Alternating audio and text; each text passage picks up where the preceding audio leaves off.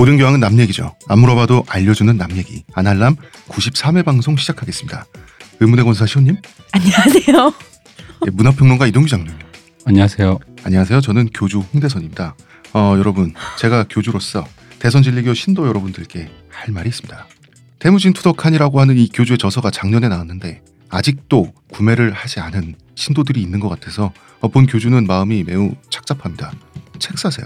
책 사는 것이 헌금입니다. 자, 헌금 얘기가 나왔으니 말인데, 네. 장로님? 이 재밌는 게 네. 예전에 우리 대선진리교 헌금 네. 10,000원 보내시더니 그다음에 181818 보내신 네. 분 계셨잖아요. 1원도 있으셨고. 그러다가 이제 애청자 후원입니다. 33,333원. 삼삼하군요. 그 저에게 보내신 거 아닙니까 그거? 66년 주화 가로 열고 몇만 배라고 쓰신 분 아마 1원을 보내셨어요. 아마 이게 이제 66년 주화처럼.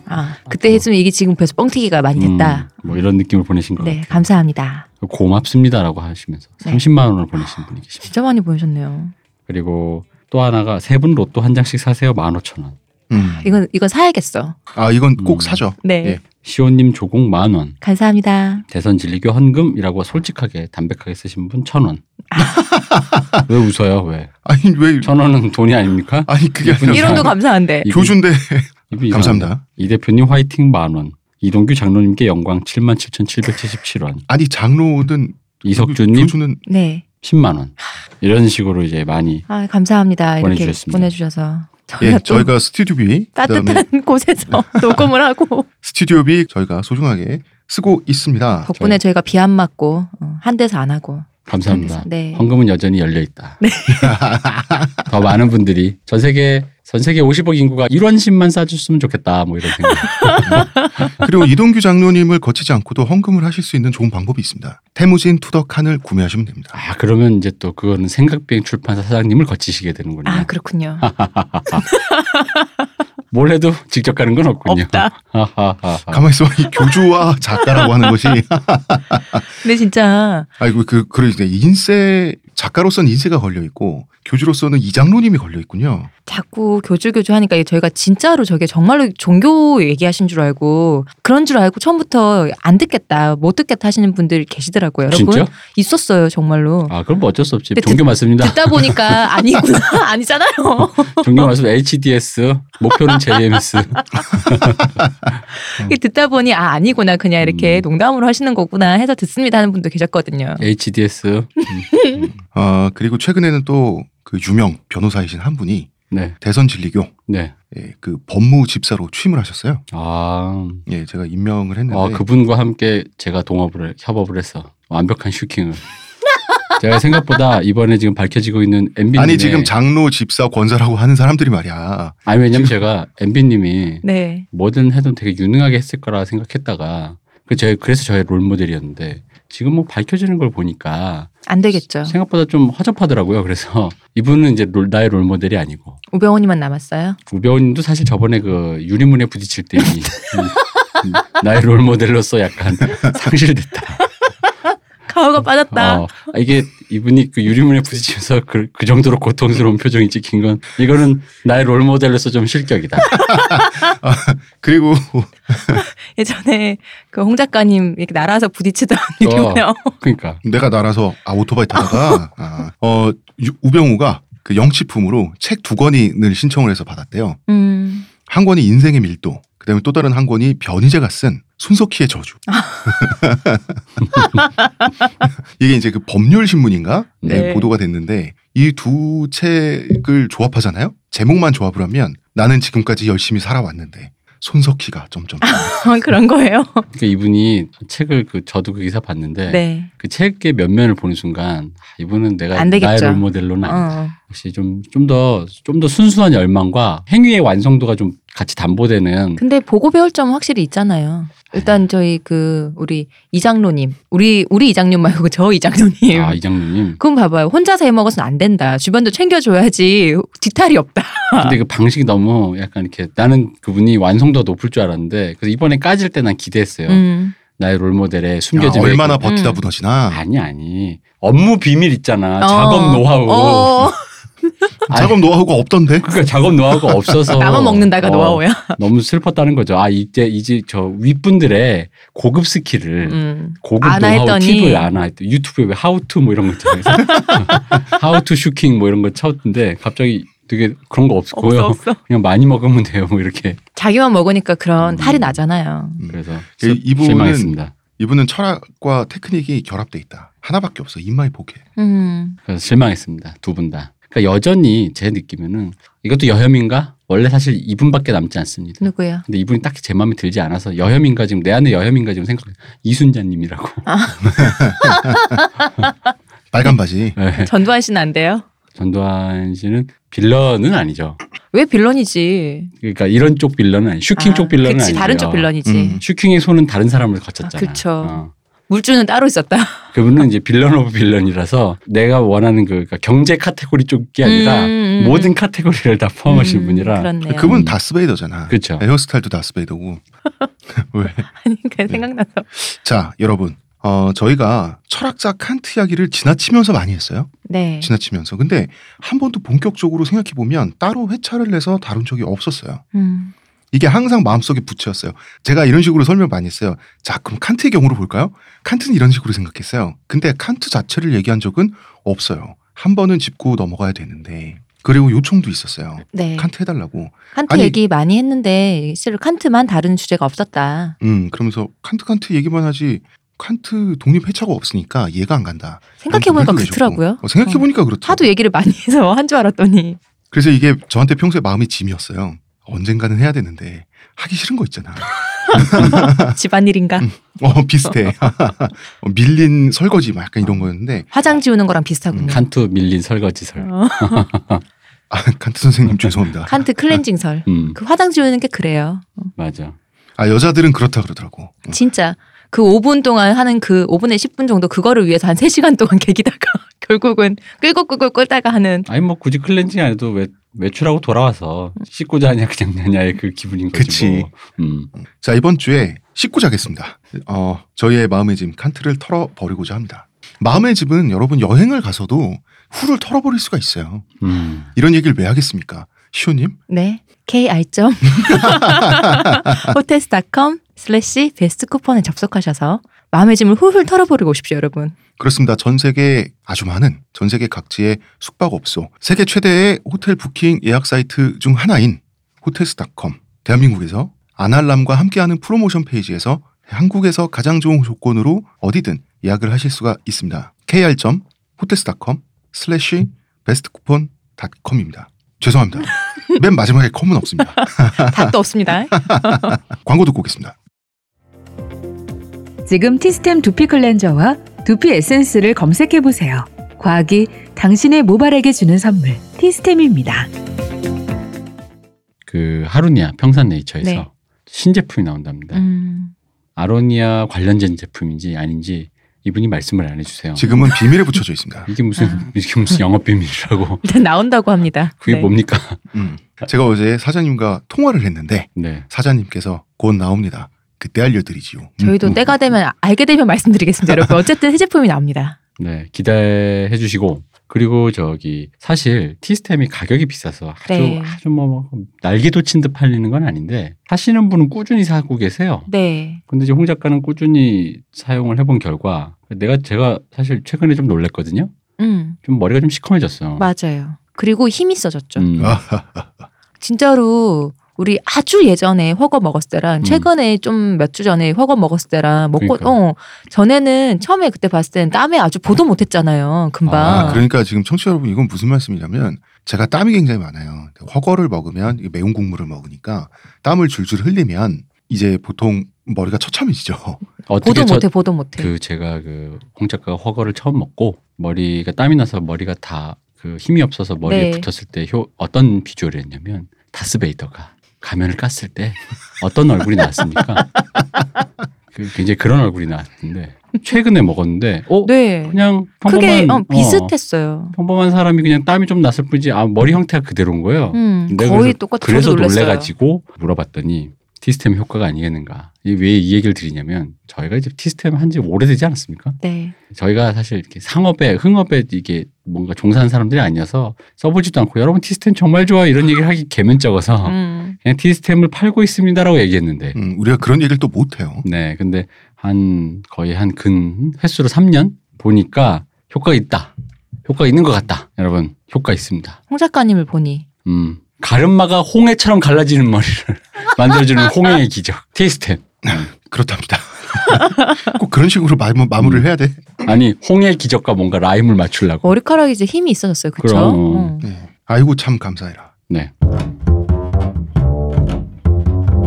자, 임마누엘 칸트는 여러분 서양 근대 철학을 상징하는 인물이에요. 서양 근대 철학의 제왕이라고 할 수가 있습니다. 철학의 교장 선생님입니다. 말씀 많으시군요. 이 사람이 말을 많이 해야만 하는 삶을 살았어요. 아니 그거 아니죠. 말씀이 많다보단 이 사람 때문에 운동에서 쓰러진 사람들이 많다. 그치. 스피노자는 검객 같은 사람이죠. 이 사람은 그냥 그 도구말을 다 베버리는 사람이잖아요. 검객이라고 나 보기에는 스시 요리사 같은. 왜 스시야? 얇게 떠서. 아니 이게 그 칼 솜씨와 재료를 고르는 솜씨와 뭐 여러 가지 그게 좀 있어야 되잖아요. 뭐 그런 측면에서 안목과 솜씨가 결합된 어떤 최고급 참치에 결을 떼는 사람이다. 뭐 그런 느낌. 그런 느낌 있죠. 칸트는 선비예요. 선비님이에요. 선비님. 스피노자는 중요하기는 엄청 중요한데 굉장히 독립적인 인물이에요. 그래서 철학의 서양 철학사의 맥락에서 조금 떨어져 있어요. 거리가 있어요. 굉장히 독립적인 인물이라서 시라소니 같은 분 있잖아요. 옛날에 주먹 쓰시는 분 중에. 모르는 분들은 전혀 모를 거예요. 그러니까 그런 얘기 비유 자체가 모르는 분들은 1도 모르실 거야. 그런가요? 그럼 뭐 어쨌든 알아들으시면 2006년에 중학생이었던 사람이 말이야. 맞아. 칸트는 통합적인 인물이에요. 김도환 같은 사람이에요. 계속하네. 대구는 맞춰야 되잖아. 네. 철학의 역사를 보면 동양 철학도 그렇고요. 파괴자가 있고 건설자가 있어요. 기존의 가치를 전복하고 폐허로 만들려고 하는 사람이 있어요. 그리고 그걸 또 끌어 모아서 단단한 체계를 구축하려고 하는 사람들이 있어요. 다시 말해서 건설업자가 있고 철거반이 따로 있어요. 돈은 주로 건설반이 많이 벌지 않나요? 그거는 그냥 운이에요. 아니 내 말은 실세계에서. 실세계에선 그렇죠. 데카르트는 제외해 볼까요? 빅뱅이잖아. 근대 철학이 빅뱅이니까.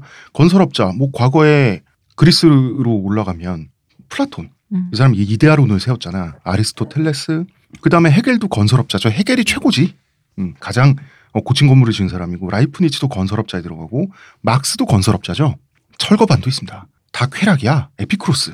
야, 나 그래도 실망했어. 저번에 했을 때. 자살편 했을 때 좀 실망해서. 그렇죠. 그 다음에 스피노자 철거반이죠. 쇼펜하워, 니체 이런 사람들은 철거반입니다. 임마누엘 칸트는 전형적인 건설업자예요. 스피노자는 너무 독립적이고 막상 스피노자를 했을 때 어떤 다른 데와 연관없이 어떤 그 스피노자에 해당하는 그 부분만 어떤 이해가 간다는 느낌에서 보면은 물론 연관성은 있습니다만 왠지 독보적인 어떤 독립적인 이런 느낌에서 떴다방에 가깝다. 딱 거기 한 포인트만 딱 이렇게 하고 딱 사라지는 일주일에 하고만은 떴다방 같은 느낌이 좀 있죠.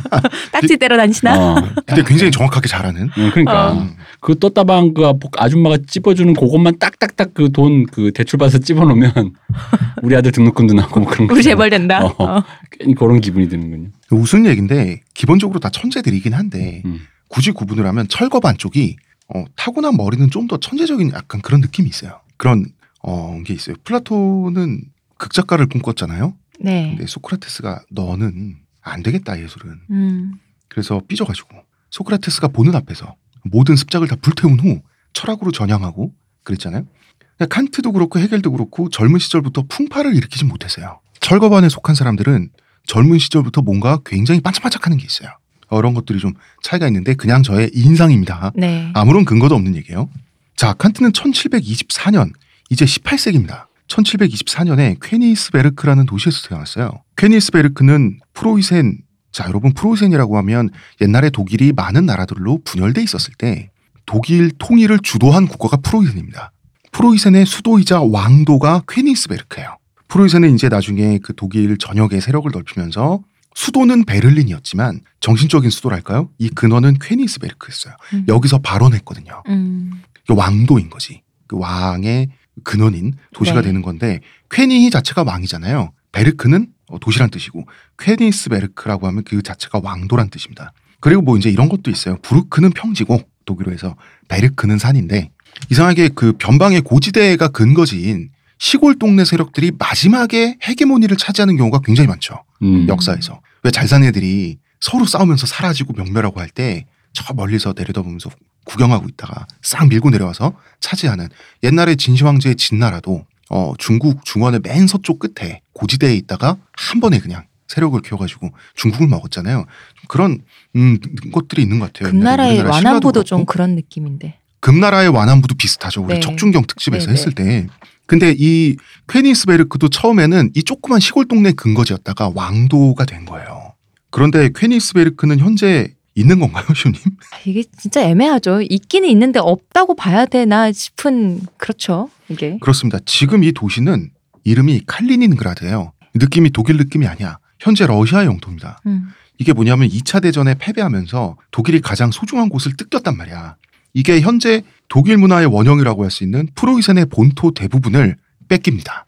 이게 프로이센 때 그 영토를 보면은요 엄청 넓어요. 지금 뭐 폴란드나 그 위쪽에 있는 지금 이제 러시아죠. 옛날 소련일 때에는 거기였겠죠. 근데 지금 이제 러시아가 되고 다른 나라 쪼개졌잖아요. 그 나라들이 다 전부 다 프로이센이었더라고요. 그러면서 이렇게 됐죠. 이렇게 됐어요. 그 프로이센의 대부분을 승자인 러시아 그리고 폴란드는 피해자야. 네. 피해자인 폴란드가 나눠 가져갔어요.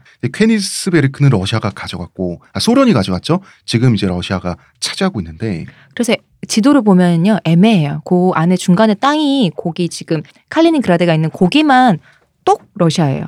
그 주변 또 다른 나라고. 아 이것도 독일 사람들 또 독일뽕의 또 근원이 되겠군요. 거기 보고 우는 거 아니야? 그지 우리를 치면 언제적 얘기입니까? 광개토대왕 얘기하면서 맞아. 만주 못 잃어. 넓은 평야 만주 대륙 기상 뭐 이러면서 얘기하는 것처럼. 실제로 그렇습니다. 프로이센은 독일 문화 현재 문화의 원형이 되는 국가이기 때문에 일부러 그 독일의 응징력, 독일의 문화를 흐트러뜨리기 위해서 승전국들이 프로이센 본토를 조각조각 낸 거예요. 그 독일 국가를 생각했을 때 한 2시 방향으로 폴란드가 있거든요. 그 위에 또 이 칼리닌그라드가 있어요. 굉장히 동쪽에 있어요. 네. 아, 왜 뽕이 차오르는 곳은 북쪽에 있는가? 이 독일은 동독하고 서독 통일할 때 퀘니스베르크를 포함해서 프로이센 본토 영구적으로 포기했다는 맹세를 해야만 했죠. 네. 이게 우리나라로 치면 만주벌판이거든요, 지금. 그래서 퀘니스베르크의 독일의 국가기관 시설, 은행 같은 그 기관 시설, 그 다음에 BMW, 벤츠 같은 독일 대기업들이죠. 엄청 많이 진출했어요. 그 도시의 인구와 경제 규모에 비해서 지나치게 많이 진출했습니다. 그만큼 그렇죠. 아쉬운 땅이에요. 여기 퀘니스베르크 대학이 옛날에 칸트가 평생 여기 살았잖아요. 그 대학이 칸트가 살 때는 퀘니스베르크 대학이었는데 이제 러시아의 영토가 되면서 칼리닌그라드 대학으로 이름 바뀌었거든요. 근데 2005년에 푸틴이랑 그때 당시 독일 총리 슈레더 총리랑 만나면서 그 이름이 또 바뀌었어요. 이번엔 칸트 대학으로 바뀌었다 그러더라고요. 그 대학이. 러시아가 많이 아니지. 러시아 입장에서도 그 대학이 칸트 대학이면 어차피 우리나라 땅인데. 무슨 상관이야. 그런 것도 있고 칸트라고 하는 것은 서양 철학사 전체가 공유하는 인물이기 때문에 러시아도 어차피 서양이기 때문에 그리고 그 이름이 더 낫지 않을까?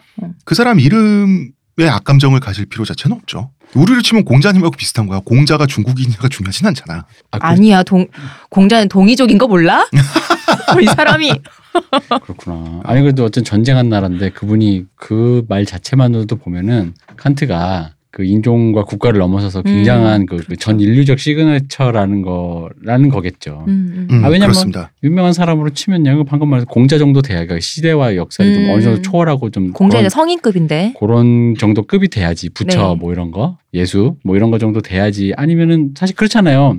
노벨상을 탄 저기 누구야? 뭐 가버트 아스나리가 있었어.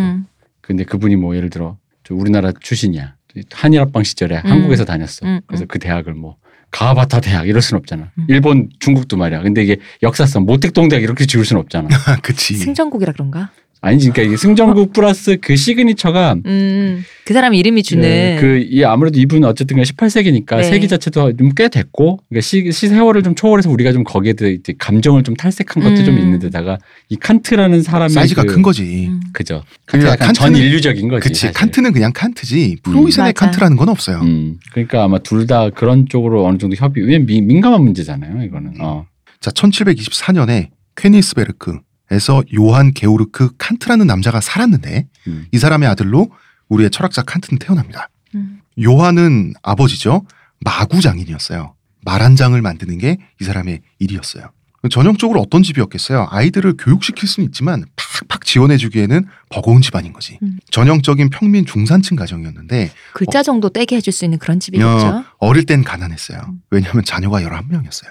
금슬이 좋으셨네. 그리고 옛날에는 영아 사망률이 높으니까 많이 결국 봤죠. 이 중에 5명만 성인이 될 때까지 살았다 그러더라고요. 11명? 11명 중에 쌍둥이나 이런 건 없는? 모르겠어요. 와, 그거는 이 집안이 귀족 집안이 아니라서 이 가족 구성에 대한 거는 자세한 그게 없습니다. 11명이면 이게 11년 동안 배불러 있을 생각하면 네, 지금 그러니까 11년 동안 임신한 상태였다라는 자체가 좀 약간 얼마나 힘들고 임신하고 애 키우고 하다가 칸트가 13살 때 어머니 또 돌아가세요. 장티푸스에 걸려가지고. 그러니까 11명 중에 넷째죠, 칸트가. 넷째입니다. 재밌는 건 이 요한이라고 하는 칸트의 아버지는 자기가 만드는 말 한 장에 브랜드를 찍을 때 KANT가 맞거든요. 근데 CANT라고 찍어.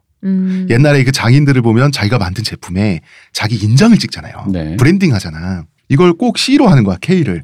왜냐하면 이게 칸트한테 이렇게 말하는 거지. 아들아, 이게 바로 스코틀랜드식이다. 스코틀랜드는 그 켈트족의 그 K를 크를 네. K에서 C로 바꿔서 해가지고 셀틱이라고 하잖아. 켈틱을. 약간 코리아 꼬레아 이런 느낌인데 이거. 그런 느낌으로. 갑자기 페이스북 메신저로 네. 서로 채팅하는데 독일인들은 KKK 그러고 스코틀랜드는 CCC. 철학자 임마누엘 칸트의 아버지는 우리 집안은 스코틀랜드에서 왔다라고 믿었어요. 칸트한테도 그렇게 가르쳤고 칸트도 그렇게 믿고 살았어요. 뭐 이런 거 있잖아. 사람은 자기 뿌리를 잊으면 안 되는 거예요. 그렇죠. 옛날 얘기 해주잖아요. 그래서 학자들도 속았어요. 나중에 뭔가 미심쩍은 거야. 현대 학자들이. 아니 불경하게 실이 미심쩍은 마음을 가졌다고? 그러게 말이야. 이상해서 파보니까 웬 스코틀랜드 칸트라고 하는 성은 칸트 와겐이라는 동네에서 온 거야. 칸트의 뿌리는 스코틀랜드가 아니에요. 쿠르스족이라고 하는 유럽 그 중앙에 중부 중유럽에 있는 동유럽이죠. 해안가 소수 민족 출신이에요. 근데 이게 그 유럽 현지에서는 천대받는 출신이었던 거지. 그러다 보니까 먼 동네인 스코틀랜드에서 왔다고 족보 조작을 한 거예요. 근데 스코틀랜드도 그렇게 쳐주는 동네는 아니었는데. 현지 천민보단 낫잖아. 이제 스코틀랜드가 막상 이제 쳐주진 않더라도 이제 먼 나라에 그냥 대충 아무나 지명. 그러니까 우리가 이제 그 시그니처를 정확히 뭐 예를 들어 뭐 지금으로 치면 한국에 어디 양양에서 뭐 왔다 이러면 좀 우리는 이제 우리가 좀 그런 분위기가 그런 분위기에 대한 게 있잖아요. 근데 만약에 중국 가서 K-팝 요즘 막 그렇게 하니까 네. 한국에서 왔다고 한국 양양이라는 하는 게 근데 그렇네요. 그죠. 근데 한국에 대한 이미지는 그 서울이잖아. 서울에 대한 그 어떤 그런 메트로폴리탄의 느낌인데 이제 그런 느낌으로 아니었을까? 그렇지. 그리고 스코틀랜드 멀고도 멀잖아. 왜냐면 스코틀랜드 그럼 어디요? 그럼 예를 들어 양양이라 그러면 나 서울에 아는 사람인데 어디야? 그랬더니 양양이 서울과 좀 멀리 떨어져서 족보 추적을 교묘하게 피할 수 있잖아요. 그잖아. 양양은 잘 모르겠다. 처음 들어봤다 이러면서. 그러니까 뭐 족보 조작을 한 명은 한 거고 조상님들 중에 이제 그 기억 왜곡이 일어나면서 정신승리하는 거지. 우리가 뭐 그렇게 해요. 안 좋은 집안은 아니야. 스코틀랜드에서 뭐 잘 살다 왔나 봐. 이렇게 됐고 칸트도 속았어요. 칸트는 어릴 때 뭐 공부를 아주 잘했습니다. 칸트가 공부를 잘한다는 건 단지 뭐 천재다, 천재성이 있다. 물론 철학자니까 그런 사람이겠지만 칸트는 어른들이 얘는 정말 공부 잘하는 머리 좋은 애구나라고 바로 알 수 있는 시그널은 암기력이죠. 칸트는 암기력이 뛰어났어요. 이건 뭐 동서고금을 막론하고 천재를 알아볼 수 있는 거는 애가 그런 거죠. 몇 살에 벌써 뭐를 떼고 뭐 이런 거잖아요. 그게 다 암기력이잖아. 그치. 칸트 집안은 이제 수공업자 집안이니까 당연히 뭐 개신교도죠. 당시에. 그 중에서도 경건주의라고 하는 건데 개신교가 카톨릭에 대항해서 우리가 진짜다라고 주장할 때 경건주의라고 하는 게 개입이 됩니다. 카톨릭은 이제 원래 종교혁명이 카톨릭의 부패로 일어났기 때문에 우리는 근검절약하고 깨끗하고 절제할 줄 안다. 청교도와 비슷한 건가요? 그렇죠. 열심히 일하고 근검절약하는 삶이에요. 이게 또 이 경제계층에 맞아.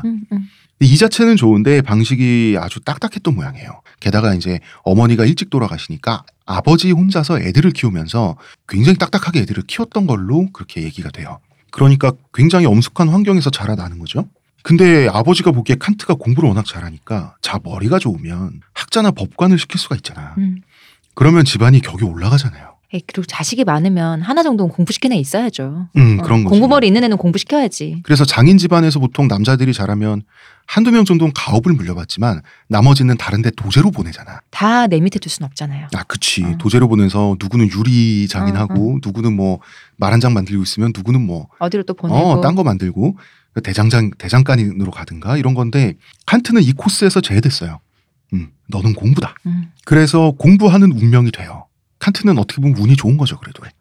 그리고 우리가 이제 칸트라고 하면 임마누엘 칸트라고 하는데 원래 네. 칸트 이름은 에마누엘이에요. 그럼 달라요 이게? 스페링이 하나 달라요. 이게 뭐냐면 에마누엘이라는 이름으로 세례를 받아요. 그 세례명이 그대로 이름이 됐는데 이게 뭐냐면 나중에 칸트가 히브리어를 공부해요. 에마누엘이라는 이름이 원래 구약 성서에 나오는 이스라엘 이름이죠. 임마누엘이라는 걸 알게 돼요. 하나님이 우리 곁에 계신다는 뜻인데 에마누엘은 임마누엘의 독일어 버전이죠. 뭐 그런 거 있잖아요. 요한이 영국 가면 존이고 뭐 마이클 미셸 뭐 이런 거잖아요. 마이클과 미셸의 차이 같은 건데 다 같은 말이거든요. 근데 굳이 이름을 임마누엘로 개명해요. 에마누엘이 임마누엘이 된 거예요. 이 사람은 네. 제 생각에는 강박증 환자잖아요. 그러니까 신경증 환자에 가깝다. 사실 이 사람은 좀 정신상담과 약물 치료가 필요한 사람이다. 맞다. 솔직히 말하면 이걸 왜냐면 이게 이제 칸트의 이 강박에 관련된 에피소드가 워낙 많고 네. 또 실제로 이분의 그 학문적 업적도 그 강박에서 출발한 경우도 꽤 많고 혹은 강박으로 완성한 경우도 많고 네. 그런데 가끔 그런 거니까 솔직히 말하면 이 상태는 솔직히 이 사람 내 기준에는 우리 한추석이 그랬지 아프다라든가 뭐 이런 부정적인 어려움이 있다. 어려움이 있는 사람이니까 힘듦이 있는 근데 분이시죠. 이제 이 어려움을 이렇게 막 좀 뭐라고 할까요? 좀 유하게 좀 좋게 만들어줬다라고 하면 과연 그런 거예요. 그러니까 이 사람의 이 어떤 학문적인 업적이나 이런 게 나왔을까? 그렇죠. 이게 마치 우리가 아동학대가 없이 김연아나 보아가 나올 수 있을까라는 그런 질문과도 약간 일맥상통한달까요? 굳이 에마누엘을 찾아서 임마누엘을 바꾸고 원래 순수한 형태를 되찾겠다는 뜻이잖아. 네. 그러니까 얼마나 이 사람이 심한 원리원칙주의자라는 거죠. 대표님의 세례명은 뭔가요? 대선진리교에서. 대선진리교 세례해? 그렇지, 있어? 맞아. 돈을 모으려면 세례해야 뭔가 돼. 그런 게이트를 많이 만들어야 돼. 이벤트 많이 만들어야 돼. 맞다, 그렇다. 세례합니다. 네. 세례 있었습니다. 있었던 것 같아요. 있었던 것 같다. 제가 또 이렇게 무리를 빚나요? 그렇습니다. 제 세례명은 H.O.T입니다. 시호님 세례명은 뭔가요? 그러게요. SS로 합시다. 그럴까요? 좋습니다. SS 좋아요. 시옷, 뭔가 어울린다. 시옷과 S. 세스. 칸트는 공부만 잘하는 모범생의 전형적인 이미지가 있어요. 이 이미지에 딱 맞는 사람으로 자라나요. 일단 칸트는 키가 작습니다. 성인이 됐을 때 155cm, 몸무게는 50kg. 죄송합니다. 킬로그램? 킬로미터? 말랐고요. 운동 못하고 골골하고 잘 아프고 얼굴은 추남이야. 마지막 사진 보면 약간 뭐 미화가 된 거겠지만 일단은 추남보다는 꼬장꼬장하게 생기셨어요. 그리고 창백하고요. 등도 조금 굽었어요. 책을 너무 많이 봤나? 그래서 그런가? 원래 좀 굽었대요. 그리고 이마가 넓었습니다. 역시. 이 아버지 요한은 열심히 일해서 번 돈을 가지고 칸트를 퀘니스베르크 대학에 보냅니다. 보내서 수학과 철학을 전공하게 해주죠. 노동하는 집안에서 목돈을 쓴 겁니다. 그렇죠. 다른 자식도 많은데. 당시에 대학 등록금이라고 하는 거는 어마어마했을 거예요. 지금하고는 또 차원이 달랐을 텐데 칸트는 대학을 6년이나 다녀요. 공부를 못해서가 아니라 이제 공부하고 싶은 게 많으니까. 이제 이대로라면 대학교 졸업하고 박사학위 따고 강사 됐다가 교수 되고 이 사람 꿈이 대학 교수였단 말이야. 칸트는 공부하는 걸 좋아하고 연구하는 걸 좋아하니까 딱 교수하면 될 사람이거든. 이런 사람은 계속 공부하고 연구하고 그래야 돼요. 이 상태로 쭉 가다가 뭐 어디 지방법원의 고문 같은 거 이런 것도 겸하고 혹은 뭐 시원 같은 것도 할 수 있잖아. 그럼 이제 하급 귀족 되는 거야.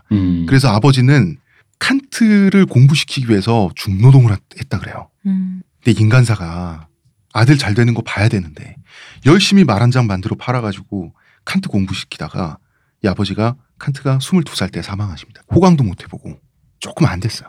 근데 칸트가 뭔가를 펼 때까지 살았다고 생각하시면 너무 장수하시는 거라서 어쩔 수가 없어. 또 다른 의미의 고통일 것 같아요. 칸트가 너무 늦게 폈잖아요.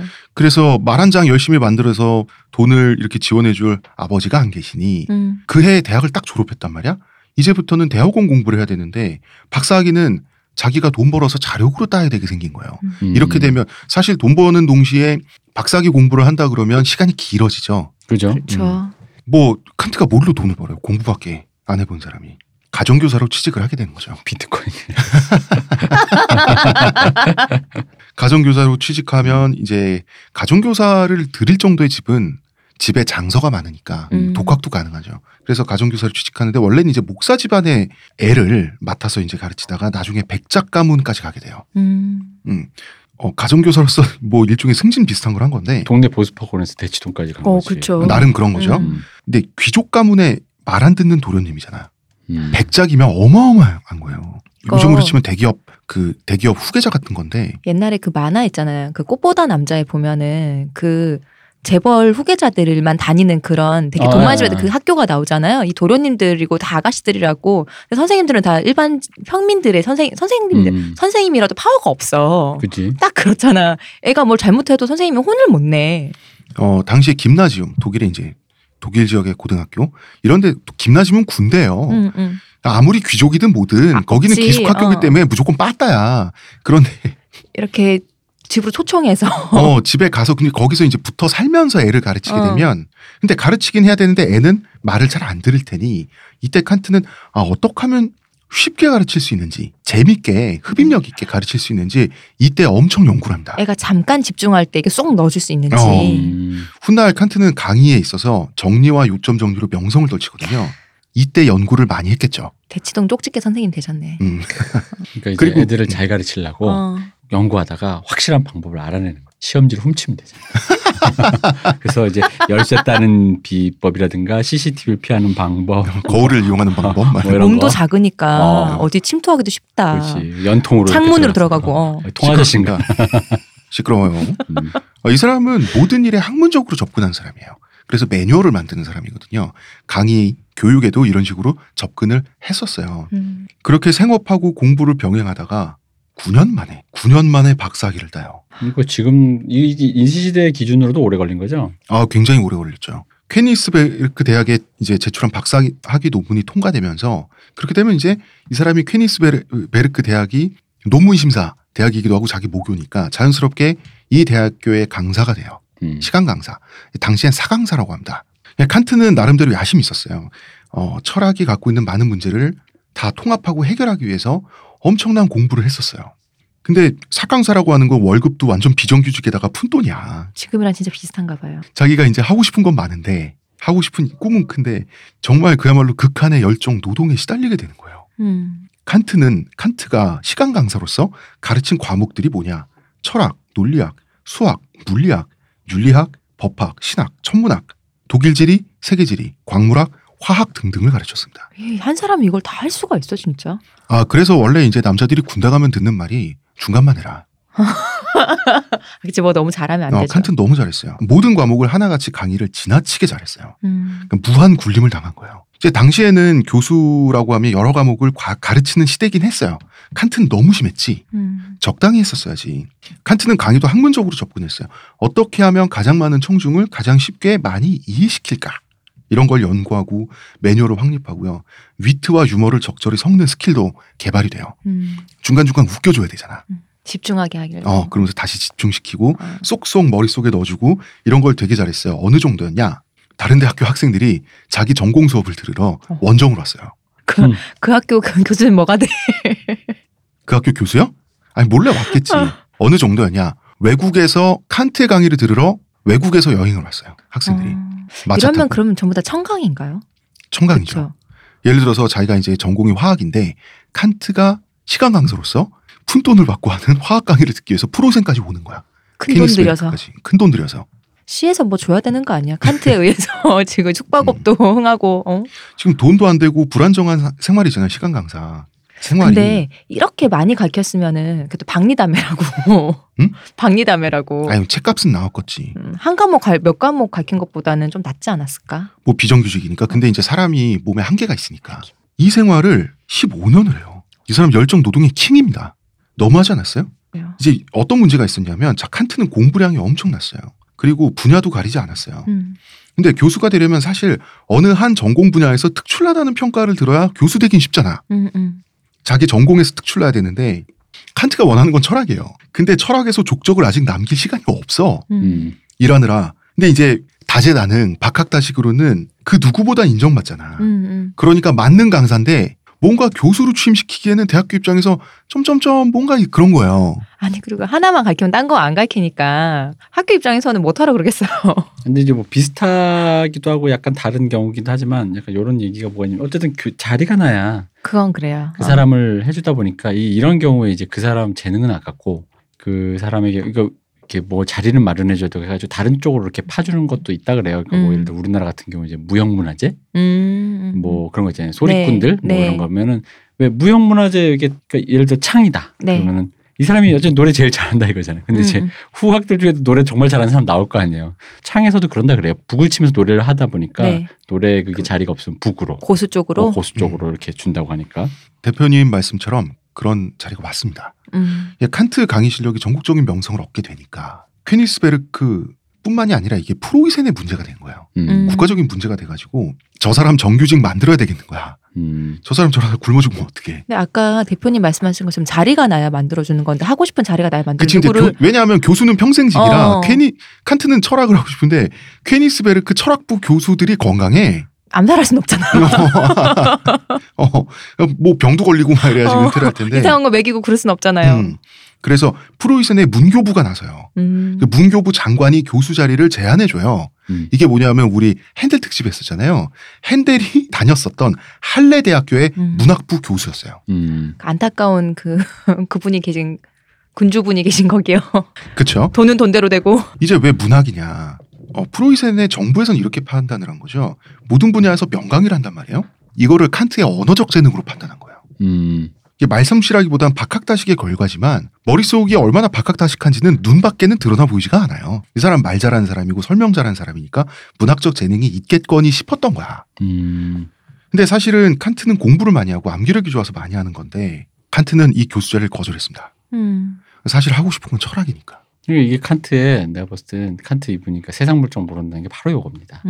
이래가지고 이제 이후에 이 사람이 사서가 되지 않습니까? 그러니까 한마디로 그냥 어쨌든 소소한 직업 하나 가지고 놓고 이제 존버에 들어가는 건데 사실 이거 그렇잖아요. 일단 요거를 막고 이 칸트 강의를 들으려고 수많은 사람들이 왔다면서요.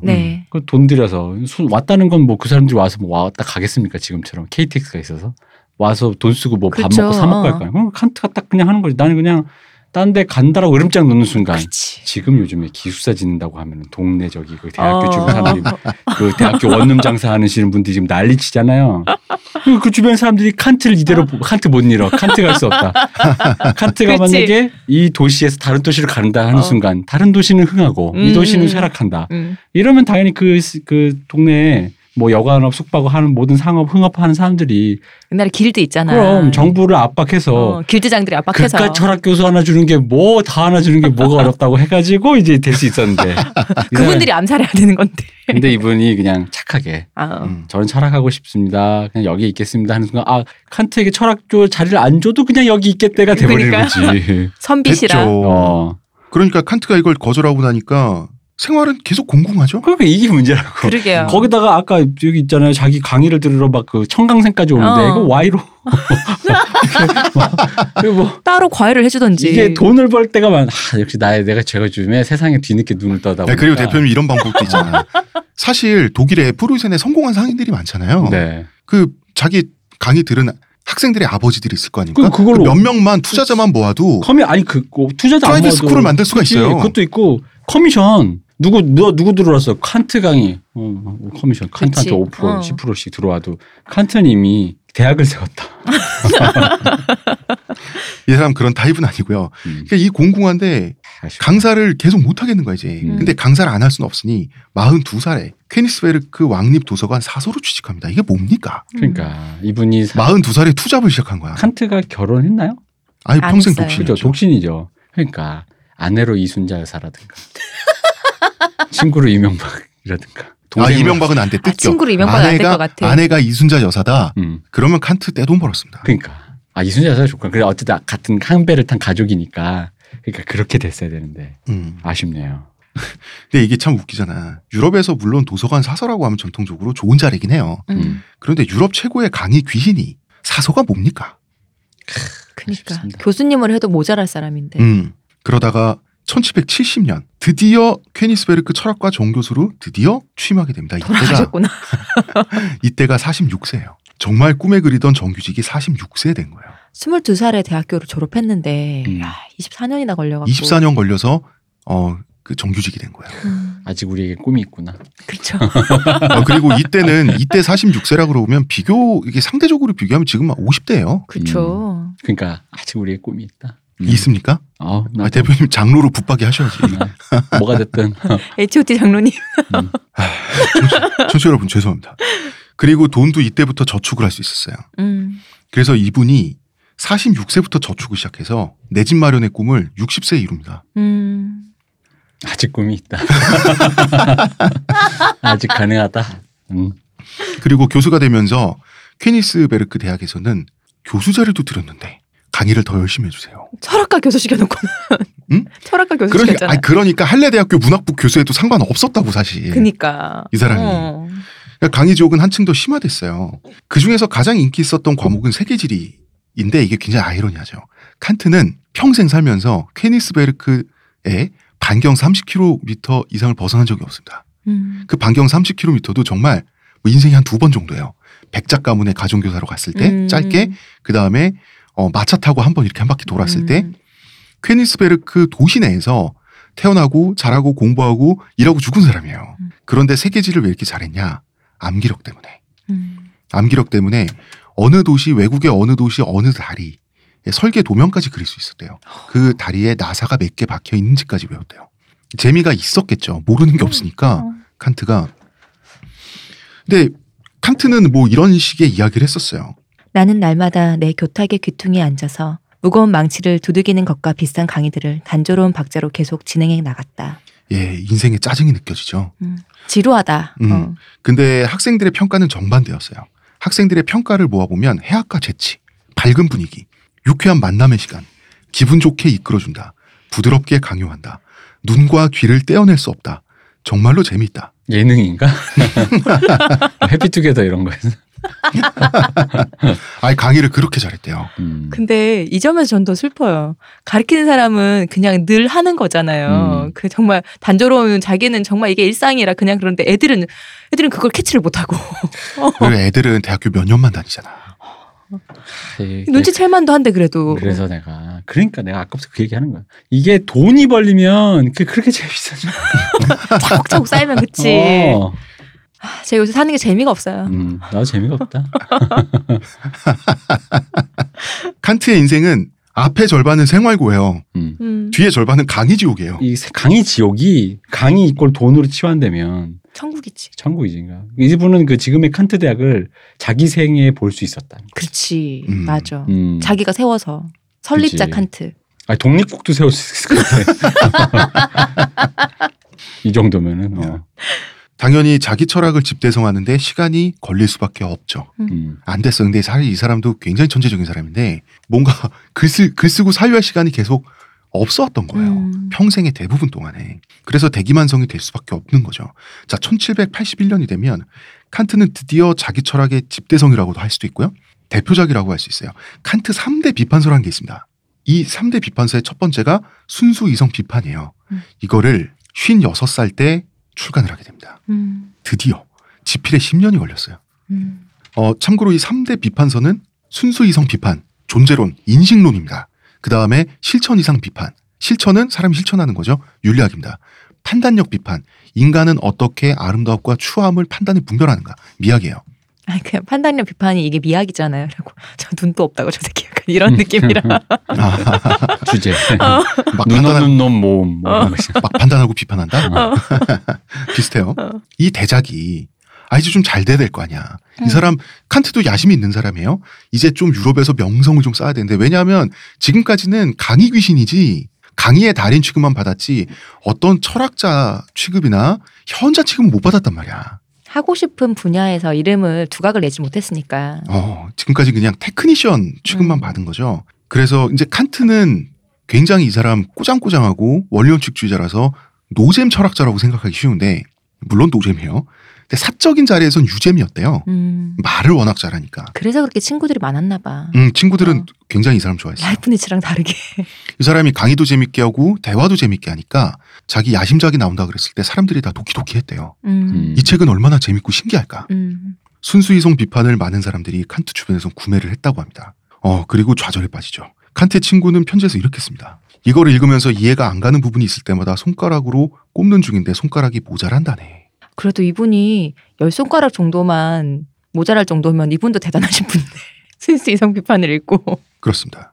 그리고 칸트를 아주 사랑하는 그 제자 중에 요한 헤르더라는 제자가 있었습니다. 이렇게 말했어요. 교수님 지금 반쯤 읽었는데요. 더 읽다가는 저는 미쳐버릴 것 같습니다. 그래서 네가 내 제자인 것이야. 그리고 이제 멘델스존이란 철학자는 신경쇠약을 유발한다. 젊은 기질을 망친다. 얼마나 어렵길래. 더 어렵게 어렵습니다. 이게 마치 유재석이 책을 냅니다. 그런가? 무한. 무한 도전인 줄 알았더니 무한에 대하여. 비슷한 겁니다. 그런 거죠. 순수이성 비판을 완독하는 것은 여러분 고문에 가깝습니다. 고문에 가깝고요. 독서라기보다는 자해라고 불러야 됩니다. 근데 이게 재미만 없잖아요. 그냥. 그럼 자면 되잖아. 근데 이게 뭔가 대단한 게 있다는 느낌을 지속적으로 줘요. 그러니까 무슨 뜻인지 자꾸 되뇌게 돼. 나도 모르게 중얼중얼대면서. 이해는 안 가. 있는 잠도 달아납니다. 그러니까 책을 어느 정도 이해하는데 성공한 사람들의 숫자가 모여야 그걸로 명성을 얻고 주목을 받을 텐데 이 과정조차 느린 거예요. 책도 저자처럼 대기만성이야. 그래서 출판사에서는 어렵사리 칸트한테 말했습니다. 이분 빨리 현실을 알려드려야겠다. 교수님 이번 책 망한 것 같습니다. 근데 칸트는 당당하게 말했다 그래요. 시간이 걸리더라도 이 책은 인정받을 거다. 기다려봐라. 결국은 칸트 말대로 됐죠. 그런데 이 책이 인정받아서 칸트가 유명해지진 않았어요. 칸트가 유명해진 것은 하도 사람들이 어렵다고 투덜대니까 계몽주의에 대한 에세이를 썼더니 에세이는 읽기 쉽잖아. 그쵸. 그 책을 읽고 많은 사람들이 감명받아서 다른 책도 읽고 싶다 그래서 순수이성 비판이 팔리기 시작한 거예요. 역시 이게 그 쇼핑몰 같은 데나 가게를 운영하다 보면 네. 미끼 상품이라고 하는. 네. 그런 게 잘 나가죠. 그러니까 미끼 상품 이거는 손해를 감수하고라도 팔면서 그 옆에 이제 또 다른 것도 같이 하는 그거네요. 결과적으로 그렇게 된 거지. 칸트가 그걸 노렸다는 식으로 말하면 어떡합니까? 그러니까 자기가 그냥 본 상품 올렸는데 잘 안 팔아서 미끼 상품 하나 내가지고. 아니 이 사람도 계몽주의에 경도된 사람이니까 진정성 있게 쓴 거죠. 자, 어쨌든 순수이성 비판이 아무리 어려워도 여러분 철학도 여러분 만약에 들으시는 분이 있다면 희망은 있습니다. 칸트는 요약 정리의 화신이죠. 이 사람 쪽집게 달인이잖아.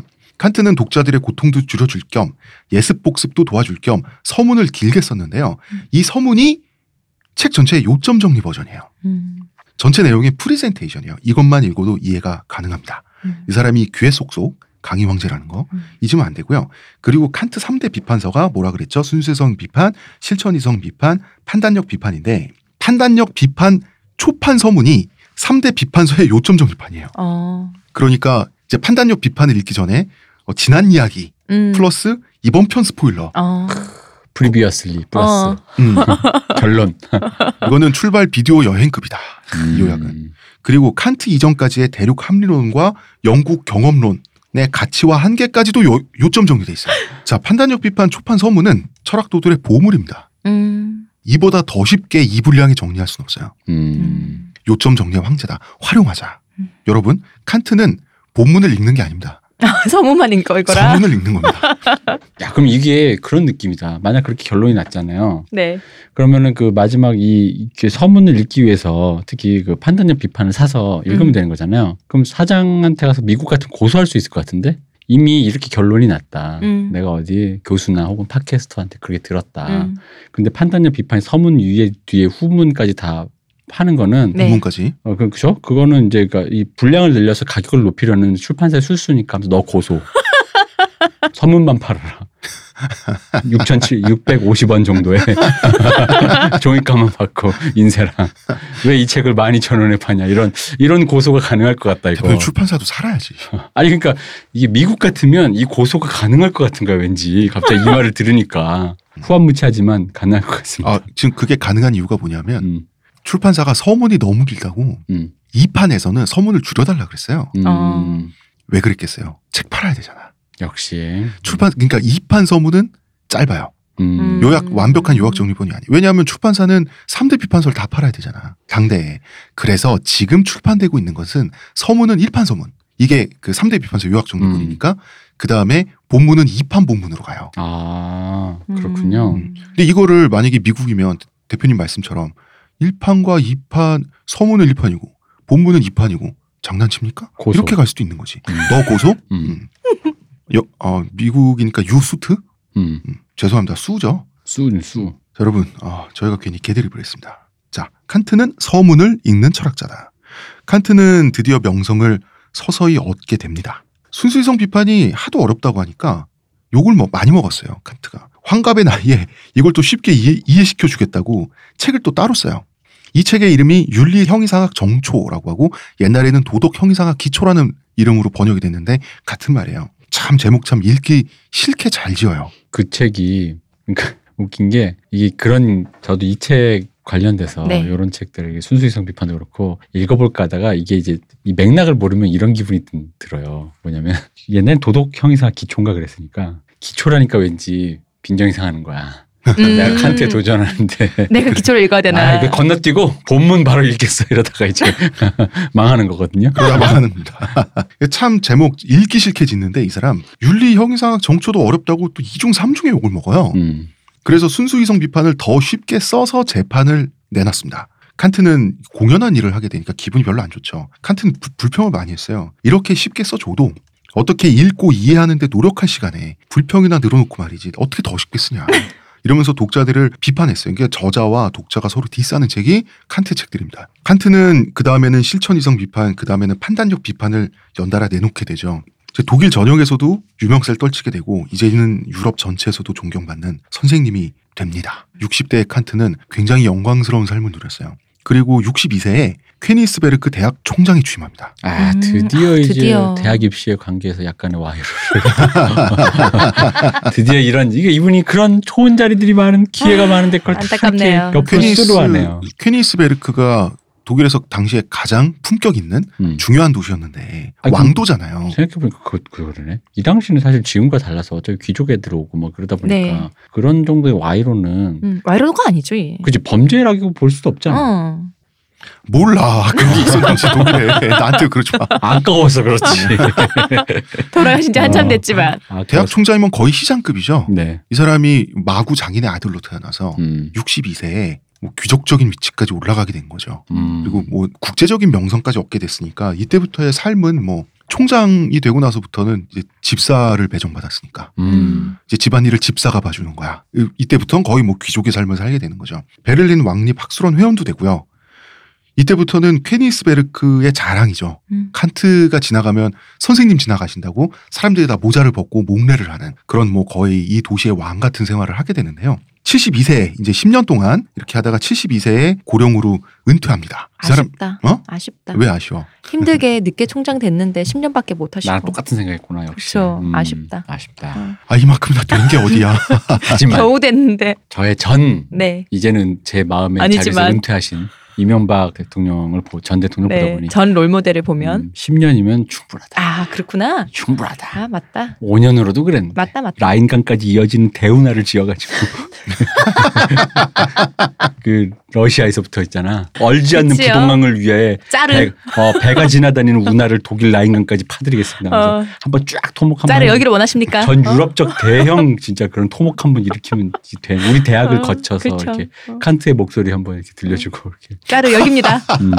그러면 칸트는 배를 타고 거길 지나갈 때 칸트 강의하고 있어야 되는 거야? 그렇죠. 죄송합니다. 칸트 선생님. 칸트는 약골이었는데도 오래 살았어요. 워낙 규칙적인 절제되는 생활을 하다 보니까. 알 수 있지. 골골 80이라고. 그럼요. 골골 80. 진짜 골골 80이야. 왜냐하면 딱 80에 돌아갔거든. 이 사람이 이제 90에 쓰러졌는데 70은 뭐야 그거. 70이 뭐야. 79에 쓰러졌는데 79. 우리 79이나 79나. 우리 동네 말. 우리 본가 말투. 70이? 우리 62 뭐 이런 식으로 우리 말해요. 어쨌든 79세에 쓰러졌는데 현재는 뇌출혈로 추정이 돼요. 근데 몇 개월 동안 시름시름 앓다가 80세였던 1804년 2월 12일 새벽에 사망을 하는데 퀘니스베르크 대학 그 묘지가 조성돼서 묻히게 돼요. 현재도 굉장히 관리가 잘 돼 있습니다. 즉 러시아는 퀘니스베르크를 파괴하고 칼리닌그라드로 개명을 하고 그 다음에 이제 파괴됐던 유적들을 그냥 방치해 둔 채 있지만 칸트는 건드리지 않았습니다. 칸트에 관련된 유적은 건드리지 않았습니다. 이 사람은 전유럽적인 철학자다 보니까 이제 러시아인들의 입장에서도 존경의 대상인 거죠. 이 칸트의 묘비에 새겨진 글이 굉장히 유명하고요. 아름답기도 합니다. 생각하면 할수록 나를 놀라움과 경건함으로 채우는 두 가지가 있다. 하나는 밤하늘에 반짝이는 별이요. 다른 하나는 내 마음속을 지키고 서 있는 도덕 법칙이다. 아마 철학자들의 묘비명 중에 이보다 유명한 묘비 다시 할게요. 이보다 유명한 묘비명이 거의 없죠. 그리고 이게 어떤 뜻인지는 저희가 이제 내일 2부, 내일 모레 3부 방송하면서 말씀해 드릴 거고요. 그리고 유언은 또 따로 있어요. 철학자들 중에 칸트보다 상쾌한 유언을 날린 사람은 없을 거예요. 마지막 칸트가 죽기 직전에, 사망하기 직전에 한마디 했던 유언은 as is good, 좋군, 좋았어 한마디 하고 평온하게 잠들었습니다. 아, 이거 뭔가 좀 흐뭇해지지 않습니까? 저는 아쉽습니다. 아까부터 주장 얘기했지만. 그만 좀 해. 그렇지. 역시 돼지벌이 되실 수 있었는데. 그 교회 보면 장로님들이 그렇게 돈들을 좋아하지 않습니까? 돼지벌이 되실 수 있었는데. 아니 그게 아니라 저희 그 칸트 본인은 뭐 어땠을지 모르지만 근데 이분이 그러네. 알았다. 드디어 알았다. 갑자기 지금 번개처럼 제 뇌리를 스쳤습니다. 뭔가요? 이분이 독신이어서 그랬네요. 그렇네. 이분이 처자식이 있고요. 조금만 건사할 가족이 있었다. 자기 형제처럼 11명의 자식이 있었어 봐. 나와 똑같은 생각을 했었어. 아쉽다라는 유언을 남겨주셨을 거예요. 더 못 벌어 아쉽다. 정치 여러분 죄송합니다. 칸트의 운구 행렬에 수천 명의 시민들이 뒤따랐다 그러고요. 네. 케니스베르크라는 도시에 있는 모든 종이 동시에 울렸다 그래요. 그 교회의 종이 이날 다 쉬었대요. 상점들도. 이날이 휴무일이었습니다. 돌아가신 날. 이것이 이제 그 칸트가 죽기 얼마 전부터는 마지막 말년에 10년, 20년 동안 얼마나 커다란 존경을 받아왔는지를 알 수가 있는 거죠. 그 마지막이 굉장히 영예로웠어요. 그리고 조쿤이라고 하는 이 짧고 상쾌한 유언은 유언인데도 마음이 왠지 모르게 흐뭇해지는데 그렇죠. 그럼 또 갑자기 이런 생각 들 수 있잖아. 인생은 칸트처럼 내가 스스로의 삶을 되돌아봤을 때 좋았어 라고 한마디만 하고 죽을 수 있는 이런 사람처럼이라고 생각할 수 있지만 여러분 내일 2부를 들으시면 인생은 칸트처럼 글쎄요. 이런 말을 남길 수 있는 사람이면 이제 꼭 칸트처럼 안 살아도 남길 수만 있으면 좋은데 칸트처럼 사는 건 좀 문제가 좀 있어 보여요? 일생에 대한 이야기로는 칸트라는 사람의 결을 잘 알긴 그래요. 왜냐하면 사실 인생이 공부하고 강의하고 공부하고 교수직하고 이런 인생이었잖아요. 칸트는 어떤 사람이었는지 이걸 생생하게 느끼려면 이 인물의 일화를 훔쳐봐야 돼요. 이것이 내일 2부 내용이 될 텐데요. 아마 이번 주 1, 2, 3편 중에서 2편 내일 내용이 가장 재밌을 것 같아요. 네, 그럼 3편 또 3편에 또 마음이 시무룩해지시잖아요. 마지막 철학자 시리즈는 마지막 편에 마음이 후반전에 마음이 시무룩해지는 건 어쩔 수가 없습니다. 자, 1부는 여기까지 할게요. 내일 더 재밌는 내용으로 찾아올 테니까 청취 이탈은 용서하지 않는다. 안 하면 어떡하실 건데요? 안 하면 대선 진리. 자, 별거 없답니다. 그게 별거야. 그 권사가 왜 그래? 자, 여기까지 하겠습니다. 의문의 그녀 시옥 권사님. 감사합니다. 문화평론가 이동규 장로님. 감사합니다. 감사합니다. 저는 교주 홍대선입니다.